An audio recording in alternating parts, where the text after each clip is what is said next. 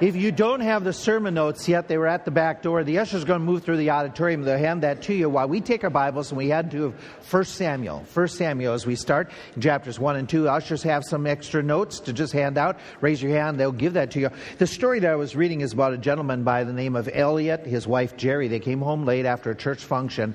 When they got home, there was a stormy night. They got to bed, and it was about midnight, about an hour after they got home. All of a sudden, there was a thunderbolt of lightning that struck the telephone pole, the utility pole right outside their home, and it sent the electrical current right into their house through the wires and exploded their TV, and flames started to burst out. Elliot, as the story goes, and he wrote about it, he said he smelled the smoke at the other end of the house, and he got up immediately, and he's thinking about, we got to get our family out of here. And he goes on and tells the story. He says, I hurried to the den where I discovered one of the walls was already on fire. In 30 seconds it took to call the fire department. My path to the front door was cut off by the flames. I couldn't go out the front to where Jerry had taken the kids. The house was almost fully engulfed in this fire, and I didn't realize it though, but I was already in a state of shock. I escaped out the back, but my feet were already severely burned by the smoldering carpet, and I never felt the burns until I left the house. His wife, in the meantime, is out front. She's wondering if he's entrapped inside. She's concerned. He finally joins his wife at the front of the house, and then he says this comment. He says, that's when I seemed to hear the Spirit challenging my heart.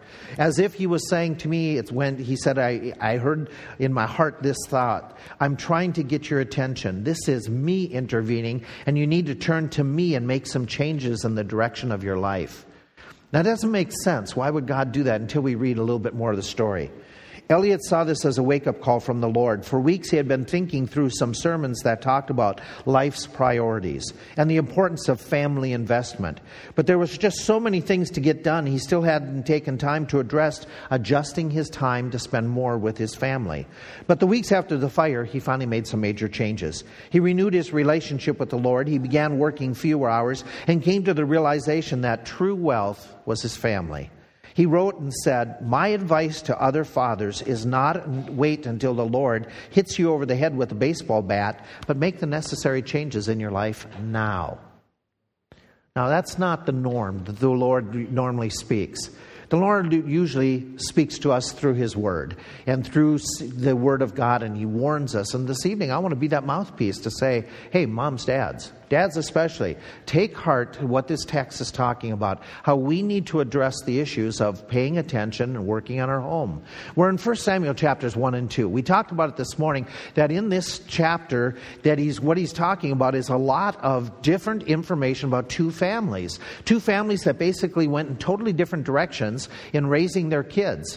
And the one family is Elkanah and Hannah, who raised Samuel, who made a tremendous impact. The other family is Eli and Mrs. Eli, who we never read about, but she obviously had to be there, and how he is the high priest. They raised their boys, but their boys became just a terrible, terrible testimony for the Lord. We made this observation, this contrast chart, how those both the young men, Eli's sons, Hophni and Phinehas and Samuel, they grew up. They were involved in the temple, the tabernacle, the worship center. They were Jewish in background. They had assignments even to be involved in the religious activity. They were, as they grow into their teen years, they have these projects that they can be working on, and then eventually become, as adults, the priest, the prophet, involved. But then the contrast stopped. The comparison, the equality, and they became just totally contradictions of one another, corrupt and yet committed to God. One was rejected by the people, one received by the people, as we pointed out this morning. One is turning people on to the Lord, the other is turning people off to the Lord. That God rejects the brothers, but God receives and uses Samuel in a tremendous way. And we made these observations this morning. We'd say that based on the facts of what we read in chapters 1 and 2, it's the family, or more importantly, it's the parents that made the big difference. Moms and dads in these two chapters are one that they are really, really committed Christians, not just go to church Christians, but real committed Christians. And the other is, this is my job. And as my job, I'm going to be the preacher, and yet I'm really not committed. And he's the typical clergyman who has the job and the position, but he himself is not leading his boys in the right direction. And we said that you and I have a choice here. Okay? We have a choice of really paying attention to our kids' spiritual needs and challenging and encourage them, or not. And the reasons that you and I should be focusing on it were the 5 that I gave you this morning, that our spiritual ancestry is no guarantee of ongoing blessings. It depends upon what we do with our walk with the Lord, not what our parents did, but what we do. We said number 2, it was this, that the kids are responsible for their own choices. I understand that. I know that I can only do so much with my kids. They would have to make the choice themselves to get saved or to follow the Lord. But I am going to be held accountable for what influence I gave in trying to direct them one way or the other. How I laid out a path for them, just the same as what happened with Eli, as we'll see this evening. How he is chastened not for his son's deeds. They're going to answer for their own deeds, and they do. But he is going to be held accountable for how he led his boys. Number 3, we made this observation, that our opportunities to serve God can be lost, depending upon how we raise our kids. That happens even in modern day churches, preachers, deacons, those individuals who are having the opportunity to lead. A real important factor is how are they leading in their homes? And that was even back in Bible days. Number 4, you can lose your kids.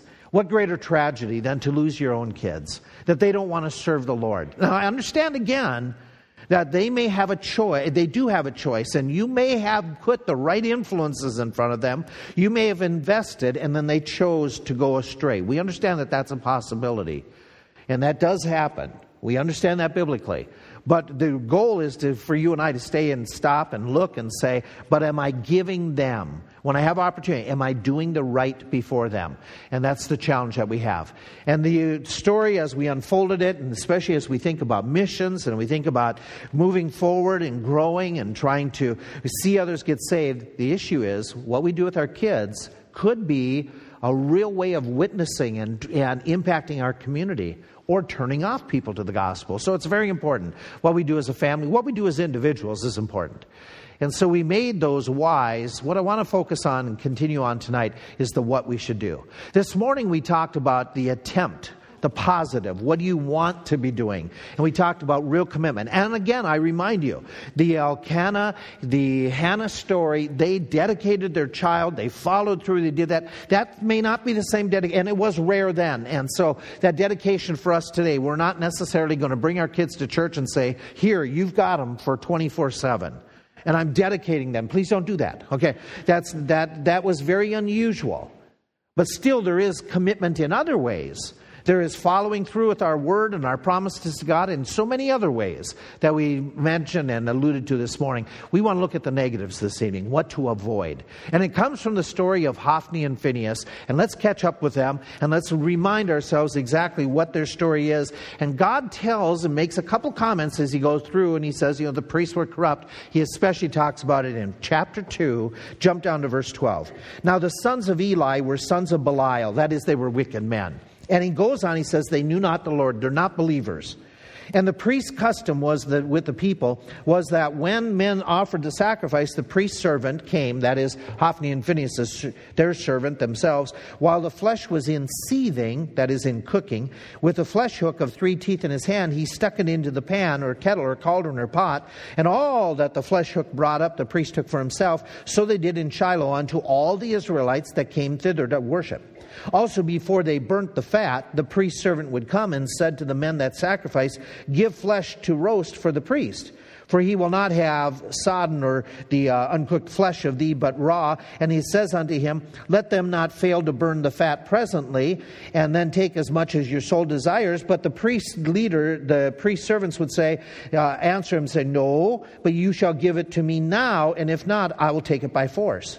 Wherefore the sin of the young men was very great before the Lord, and men abhorred the offering. Now, there is so much culture in here and practice that it kind of goes over our head. Let's just highlight a few of these thoughts, okay? Now, the passage says their sin is very great before the Lord. These guys did tremendous evil. The evil was this, that they had turned so many people against the Lord that what happens is these unbelieving preachers, unbelieving priests, were actively involved in the temple worship. And when people would come, they would do their duties to a degree, they would do them right, but to a greater degree, they'd do them wrong.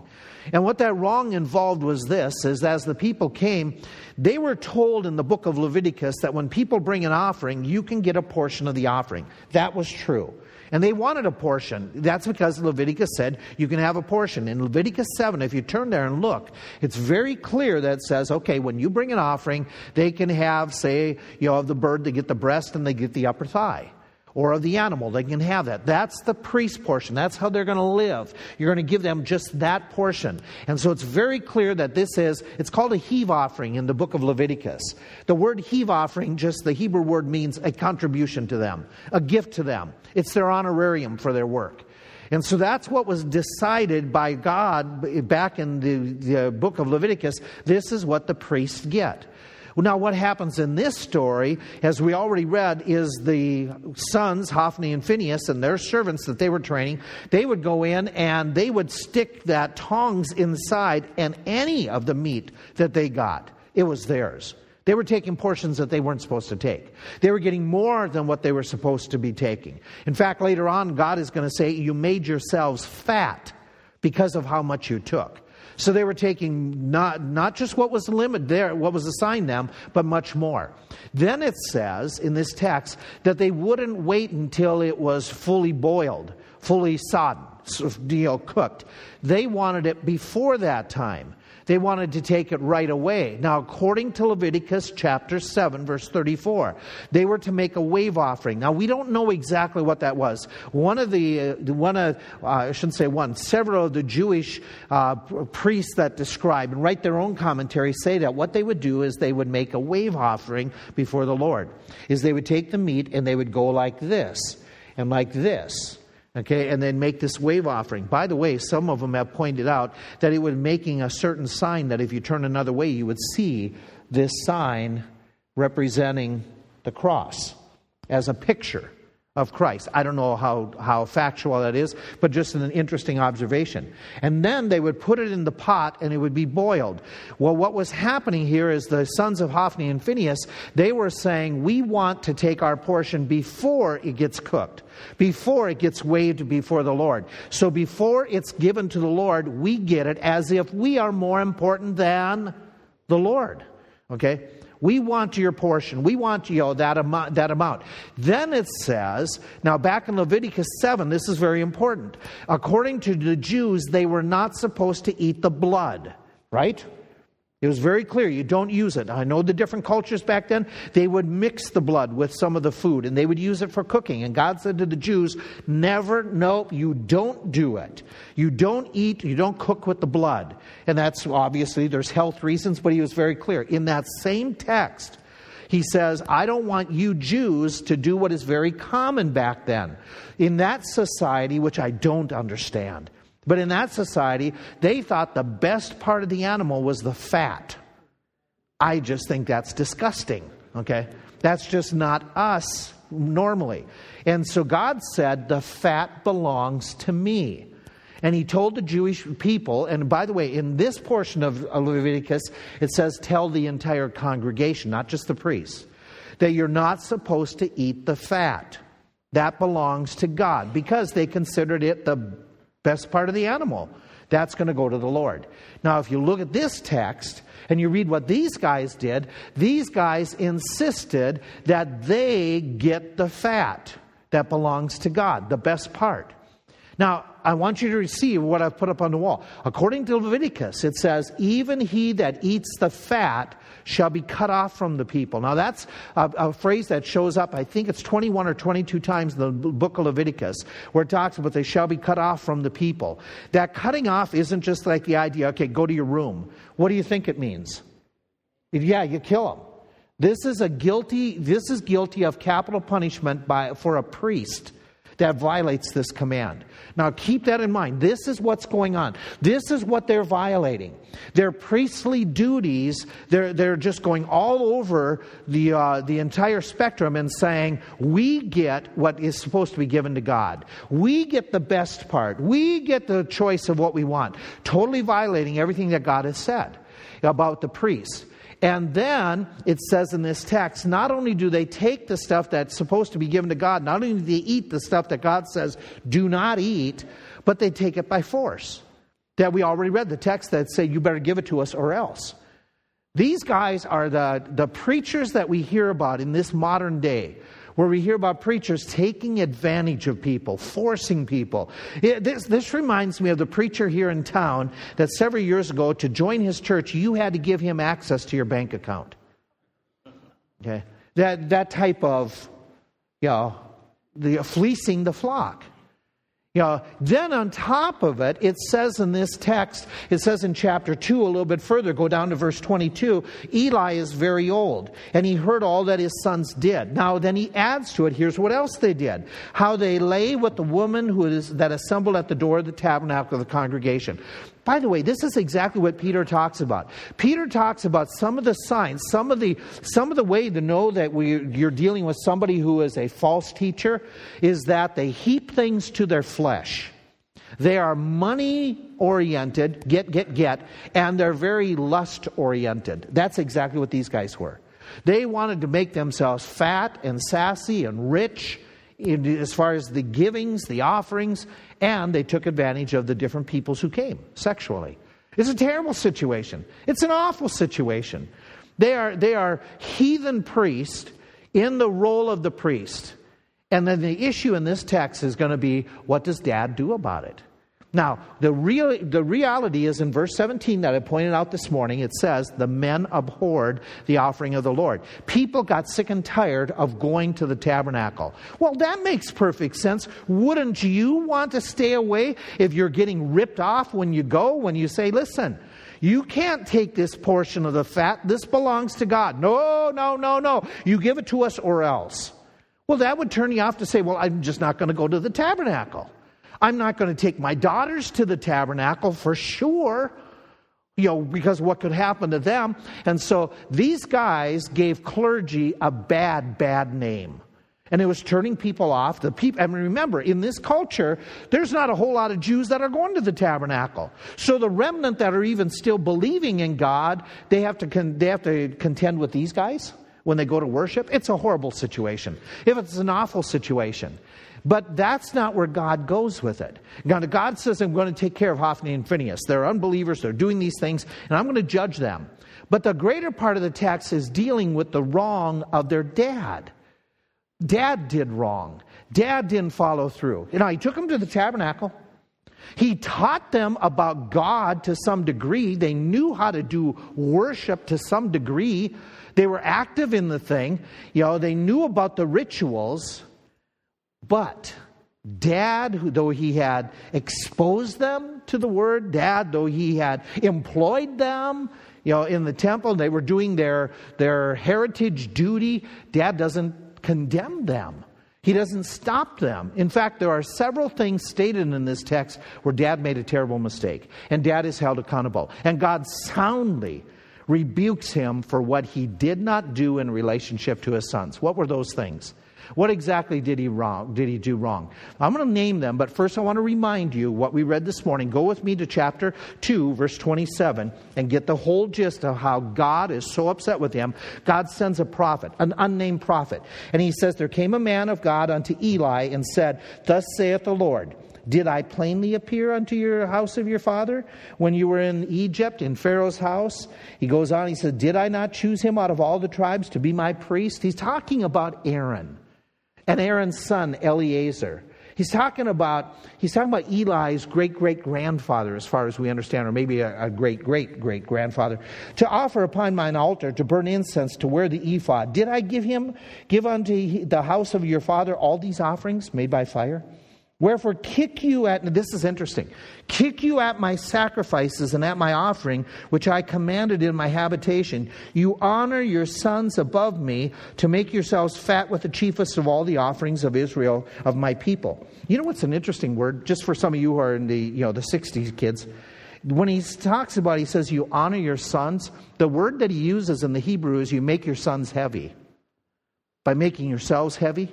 He's playing on words here. Do you remember back in the 60s that there was those geeky phrases, that were used, the cool, I'm thinking of the Brady Bunch, all those goofy phrases that they would use, swell, okay. One of them says, oh, that's heavy, man. That's really heavy. Okay, that meant it was, He uses heavy here, but his heavy isn't a bad thing. He says, what you're doing is really heavy. and I don't like it. It's bad because you're making yourselves heavy. That's what it means to the word, that honor. And he goes on, he says, wherefore the Lord God of Israel said, I said indeed to your house and to the house of your father that you would walk before me forever. But now, be it far from me. For them that honor me, I will honor. They that despise me shall be lightly esteemed. Behold, the days come. We read this portion this morning. That I will cut off your arm. That is, your extended family. And the arm of your father's house, that there shall not abide an old man in the house. And you read through what we read this morning. God's going to kill Hophni and Phinehas. He warns them about it. Now, God is so upset that he sends this same message a second time. Months, years, I'm not sure what the span is. But in chapter 3, which we'll look at more in depth next week, in verse 11, the Lord said to Samuel, this is when Samuel's a little kid, and God says, Samuel, I have a message, give it to Eli. This is the message. Chapter 3, verse 11, behold, I will do a thing in Israel at which both the ears of everyone that hear it, their ears are going to tingle. This is going to be amazing what I'm going to do. He goes on, in that day I will perform against Eli all things which I have spoken concerning his house. When I began, I will also make an end. I'm not going to stop. For I have told him that I will judge his house forever for the iniquity which he knows, because his sons made themselves vile, and he didn't what? He didn't restrain them not. Therefore I have sworn unto the house of Eli that the iniquity of Eli's house shall not be purged with sacrifice nor offering forever. Isn't that interesting? You can offer all the cattle you want. You can give me all the oxen. But Eli, it's too late.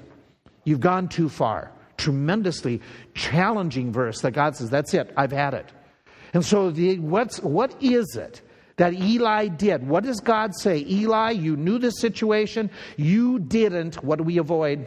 What do we make sure we don't do? Let me give you several thoughts. One is this. He did not challenge. I'm not sure what word you want to use. He didn't stop. He didn't confront his boys when there was a fighting chance that they could turn around. Now, I understand that according to the Bible, it says he restrained them not. And I understand that in chapter 2, if you back up, because this is very important and we put it in its entire context. In chapter 2, after he's been warned, in chapter 2, going down to verse 23, it says, when Eli said unto his boys, why do you do such things? I hear of the evil dealings by all the people. My sons, it is no good report that I hear. You make God's people, the Lord's people, to transgress. And he goes on and he rebukes them, but the middle of verse 25, notwithstanding, they hearken not unto the voice of their father. Okay, because God had came to a point where they hardened their heart, and God just says, just like Pharaoh's heart, you hardened it, now I'm just can finish the job. Now, he challenged the boys, and yet God says, you restrain them not. How do we put that together? Because it says, boys, stop, but it says he didn't stop them. So what's the deal here? I think this is the deal. I think that this is not the contradiction, but I think here's what it was. He had heard about this for a long time. In the Hebrew, it says in verse 23, I keep on hearing. I keep on hearing. I have heard for a long time, and I keep on hearing of the evil that you have done from all the people. So this isn't something that's just happened lately. This has been going on a long time. And as a result, it seems like he didn't say anything until now when he's late in life. His boys have been going this path, and only in his very latter days or his latter years does he say, you need to stop. In other words, he said, too little, too late. And God is holding him accountable for that. That God says, you were an individual that basically you did the monkey thing. That is, you saw evil, but basically you didn't want to hear about it. You kind of blocked your ears. You didn't want to hear that your boys were doing as bad as what they were doing. You didn't want to see that your kids were going the path that they were going. You wanted to pretend it wasn't existing, to the point that you were refusing to say anything. That you didn't want to contend with them. You didn't want to challenge them. And I'm going to hold you accountable. That you let the wrong go on too long, too late, and you're responsible for it. Which God says this is what else you did wrong. Number 2, you put your sons ahead of the Lord God. That's what he's told in chapter 2, verse 29, that you honor your sons above me. Now I remind you, Exodus 20 in the 10 Commandments, what does he say? You shall have no other gods, no other individual. You shall have nothing else ahead of me. But Eli did. He put his boys ahead of the Lord. How did he do that? Well, okay, obviously he wasn't proactive. He didn't stop them. He was more concerned about what they thought, how they felt, than what God felt. He was more inclined to make sure his boys were happy and pleased and enjoying life and ministry than what God was pleased. He was an individual that just was, okay, I'm going to let them go. I know it doesn't please the Lord, but it keeps peace in the family. He's that individual that he didn't want to take action. Maybe he's too busy trying to get revival in the land, trying to get people to follow. And he's got so much to do. It would take so much time to focus in on the boys, and he just didn't want to take the time to do it. It was just going to be too hard, too difficult. And they're kind of obstinate, and they've been kind of cocky to him, and later on they don't want to even listen to him. And so maybe that's been going on a while, and he just said, okay, it's not worth the hassle. But he therefore put his boys ahead of the Lord. He's accused of having his boys become more of an authority in his life, pleasing them more than God. Now, the question I ask is this: what could he have done? Now, you have to ask an honest question. These kids now are grown up. They're men. They're in charge of the tabernacle. So now they've come to their adult years. What could he have done to them as adults? Any ideas? What's that? Kick them out of the temple. Is that an option for him to do? It really was. Could he, in modern terms, we would say like they do with priests, he could be defrocked, could be put out. Obviously, okay, they should have been removed from the priesthood. Would you grant that? They should have been fired. And he's the high priest, therefore he could fire him. He should have fired him.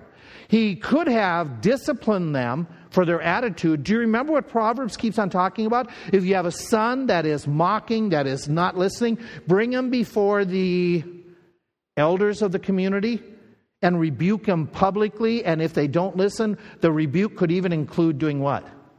Stoning them, okay? And he didn't do that. Obviously, according to the passages we read that we pointed out from Leviticus chapter 7, just by the fact that they were eating the fat, what was the penalty? Do you remember? It was a death penalty. When you eat what God said is only for him, they should have been, and this is harsh, I understand it's harsh, okay? They should have been executed. That's what God said. He wasn't going to do it. He loved his boys more than he loved God. That's the bottom line of this. That's why God says, you put your boys in front of me. Here's something else that I think is just implied in all this. He obviously considered himself and his sons to be the exception to God's rules. Okay, by tolerating it, by letting it go on for so long. It's like, we can get away with it. I'm the high priest. It's okay for my boys to violate the word of God. He did not demonstrate to his boys a wholehearted devotion to God, where he would say, I'll do whatever God says, no matter what the sacrifice. By the way, contrast in the story. Yes? Do you see the contrast? Is it becoming clear? Eli would not surrender his boys to the Lord. I'm not going to give my boys to the Lord. I'm not going to do exactly what God said. Even though I've taken a vow of loyalty to God, which would cost me my boys if I do what God says. Do you see the contrast? Elkanah and Hannah made a vow to the Lord. Were they willing to sacrifice their son? Because it was a commitment to the Lord. The answer is yes. So the priest would not give his boys, sacrifice his boys in a way that God would require. But there's some lay people that would.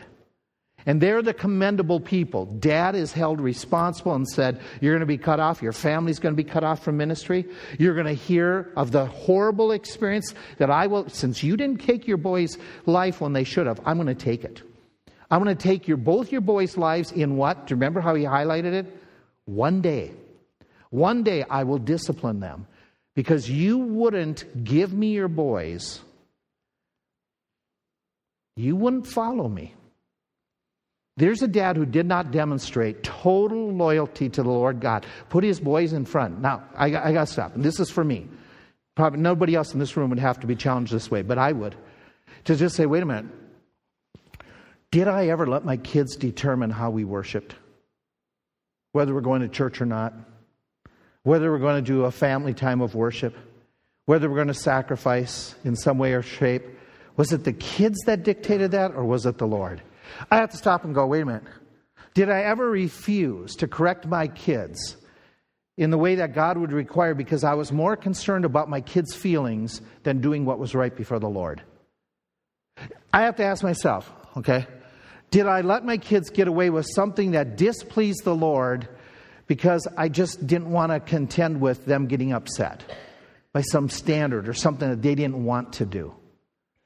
And I asked myself, wait a minute, am I one of those people that the British royalty who here a couple years back visited the United States, they're asking this royal family member, they said, hey, when you were in the United States, what impressed you? What surprised you the most about what you saw in American culture? Without hesitancy, they made this answer, and it was very brief. How many parents obey their kids in America? Okay, challenge. Okay, do you ever have to stop and say, wait a minute, who does set the standards for our home with modesty, music? Who sets the standards for purity, what we watch on TV? Is it the Lord or is it my kids? Yeah, and if I say something, they're probably going to get upset. Do you remember Eli? Eli is held responsible because he didn't stop things that were going bad. I need to add to this, okay? This whole idea of, do your kids see wholehearted devotion? Interesting. There's a Christian seminar here last year, I think it was, or maybe it was 2016. And they had over 1,000 men at this Christian seminar. And they asked the men this question. They said, how many of you, okay, how many of you is, what do you do with your Bible reading, your Bible exposure? How many days of the week do you personally interact with your Bible, you and God time? How many of you do that during the week besides Sunday? How many days of the week? This is devotion. This is walking with the Lord, talking with the Lord, reading God's Word. 50% said no other day but Sunday. Sunday. There's no other time in the week that I open my Bible. Quite a few of them in this survey said my Bible's kept under the front seat of the car. No interaction with the Bible. 45% there's one other day of the week. Do you know what the staggering number is? Only 5% of the men, Christian men at a Christian conference, said that they interact with their Bible more than 3 days a week. Wow is right. Wow, that's a scary thought. Do your kids see a devotion to God? That you are reading and getting into the Word? Do they see it? A wholehearted devotion. There's something in this story that I've not alluded to, but it is really potent in this text. And it shows up in chapter 2. We already read it, and it's a line that just kind of, you gloss in and gloss over it, and you don't get it unless you catch it in verse 29. When God is saying, wherefore, now look at this, in chapter 2, verse 29. He's talking through the prophet to Eli. Watch the pronouns. Wherefore, kick. I don't know how your Bible reads. I'm using King James. Wherefore kick you. He doesn't say they kick at my sacrifice. He's talking to Eli, and he's implying that Eli does what? Eli is kicking at the sacrifices and at my offering, which I have commanded in my habitation. You honor your sons above me. Watch the next phrase. You make who? He doesn't say your boys make themselves fat. What does he say? Yourself. You know what he's saying? What God is saying? Eli participated in it. Eli was somehow passively, actively involved in eating the food that was taken by the boys. The illegal, illicit food. And he made himself fat by it. By the way, I wonder, I don't know. But in chapter 4, remember, it points out again that Eli was what? As far as his body, right before he dies and he's in the chair and falls backwards, he's fat. It becomes a point in the text of his body size. This text says he made himself fat by eating all that fat. Well, he didn't take it, but he ate it. He didn't take it and force it, But he didn't stop his boys from doing it. And when his boys brought home the food, what did he do? He was a participant in it. God's holding him responsible, not only because he didn't stop his boys. Now, boys, you shouldn't be doing this, but it tastes rather good. We shouldn't be violating copyright, but it's kind of fun watching this movie. We shouldn't be, doing this, but hey, since you brought it home, we might as well. So he is somehow involved with it, and God holds him accountable for it. In other words, kids, you shouldn't be watching impure stuff, but hey, it's interesting. I'll sit here and watch it with you. Or does it go this way?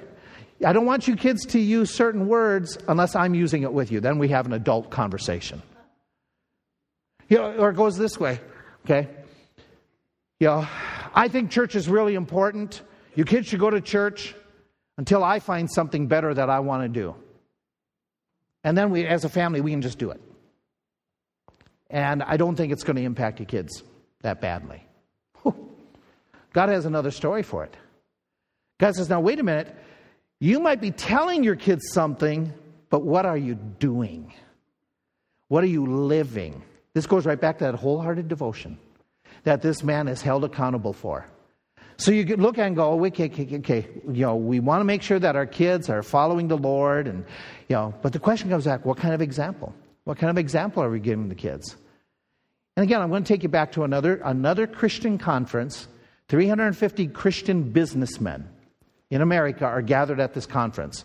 And they asked these Christian leaders this question: how many of you would say your father was a role model of what a Christian man should be? Out of that 350, only 30 raised their hand, and they said, my dad is a fairly good example. That's less than 10%. That's incredible. Until, what would you do if I said, teens? How many of you would say your dad is a real good example? Would your dad say, hey, raise your hand. Give me a good plug here. What would be said? What would be said? See, we have a choice. We have a choice of attempting to do like an Elkanah and Hannah did, or by doing nothing, we become like Eli. And it's a scary thought.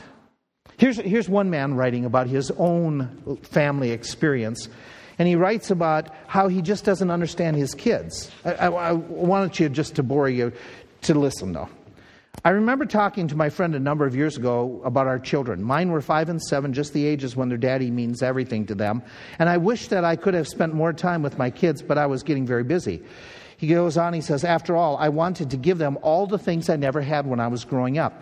I love the idea of coming home and having them sit on my lap and tell me about their day. But unfortunately, most days I came home so late that I was only able to kiss them goodnight after they'd gone to sleep. It's amazing how fast the kids grow. Before I knew it, they were 9 and 11. I missed seeing them in school plays. Everyone said they were terrific. But the plays always seemed to go on when I was traveling for business or tied up at a special conference, and the kids never complained, but I could see the disappointment in their eyes. I kept promising that I would have more time next year. But the higher up the corporate ladder I climbed, the less time there seemed to be. Suddenly, they were no longer 9 and 11. They were 14 and 16, teenagers. I didn't see my daughter the night she went out on her first date. I didn't see my son's basketball championship game. Mom made excuses, and I managed to telephone and talk to them before they left the house. But I could hear the disappointment in their voices. But I explained the best I could. Don't ask where all the years have gone. Those little kids are 19 and 21 now and in college. I can't believe it. My job is less demanding. I finally have time for them. But they have their own interests. And there's no time for me. To be perfectly honest, I'm a little hurt by the way my kids are treating me now. Yeah. The author goes on and says, he's hurt. How do you think his kids felt growing up during all those years? There's another man, and the fella is the author of this book. And he writes, and I think it is a classic statement as he writes about in this book, and he tells how this book got written. And here's what he writes. None of us choose our families or our fathers, But thanks to God's grace in our lives, the three of us, my brothers and my two brothers and myself, we were given a dad who modeled masculinity and leadership and dedication to God. He wasn't perfect. He'll tell you that. He tended to be a little bit irritable and impatient when he was tired. But he showed us what it meant to be a genuine Christian man, a man who loved Jesus Christ, his wife, and his kids. He showed us how to do that. As far as I know, my dad never planned on writing a book to men about raising their boys for the Lord Jesus Christ. He was a real estate broker, still is. Been doing it for over 40 years. Writing books is not his thing, but you should know something. He's the real author of this book. I just watched him and wrote down what he did. Could your kids say that about you? About you as mom and dad? Could they say that you are a model of what real dedication is? Hopefully they can. Do not fall into the trap that Eli did. You be the home that raises kids that make a difference. Father, help us. Help us not just to be hearers of your word, but help us to be doers. Help us to honor you by making sure that we raise kids the way you want us to. We pray in Jesus' name. Amen. Thanks for being here. Have a great night.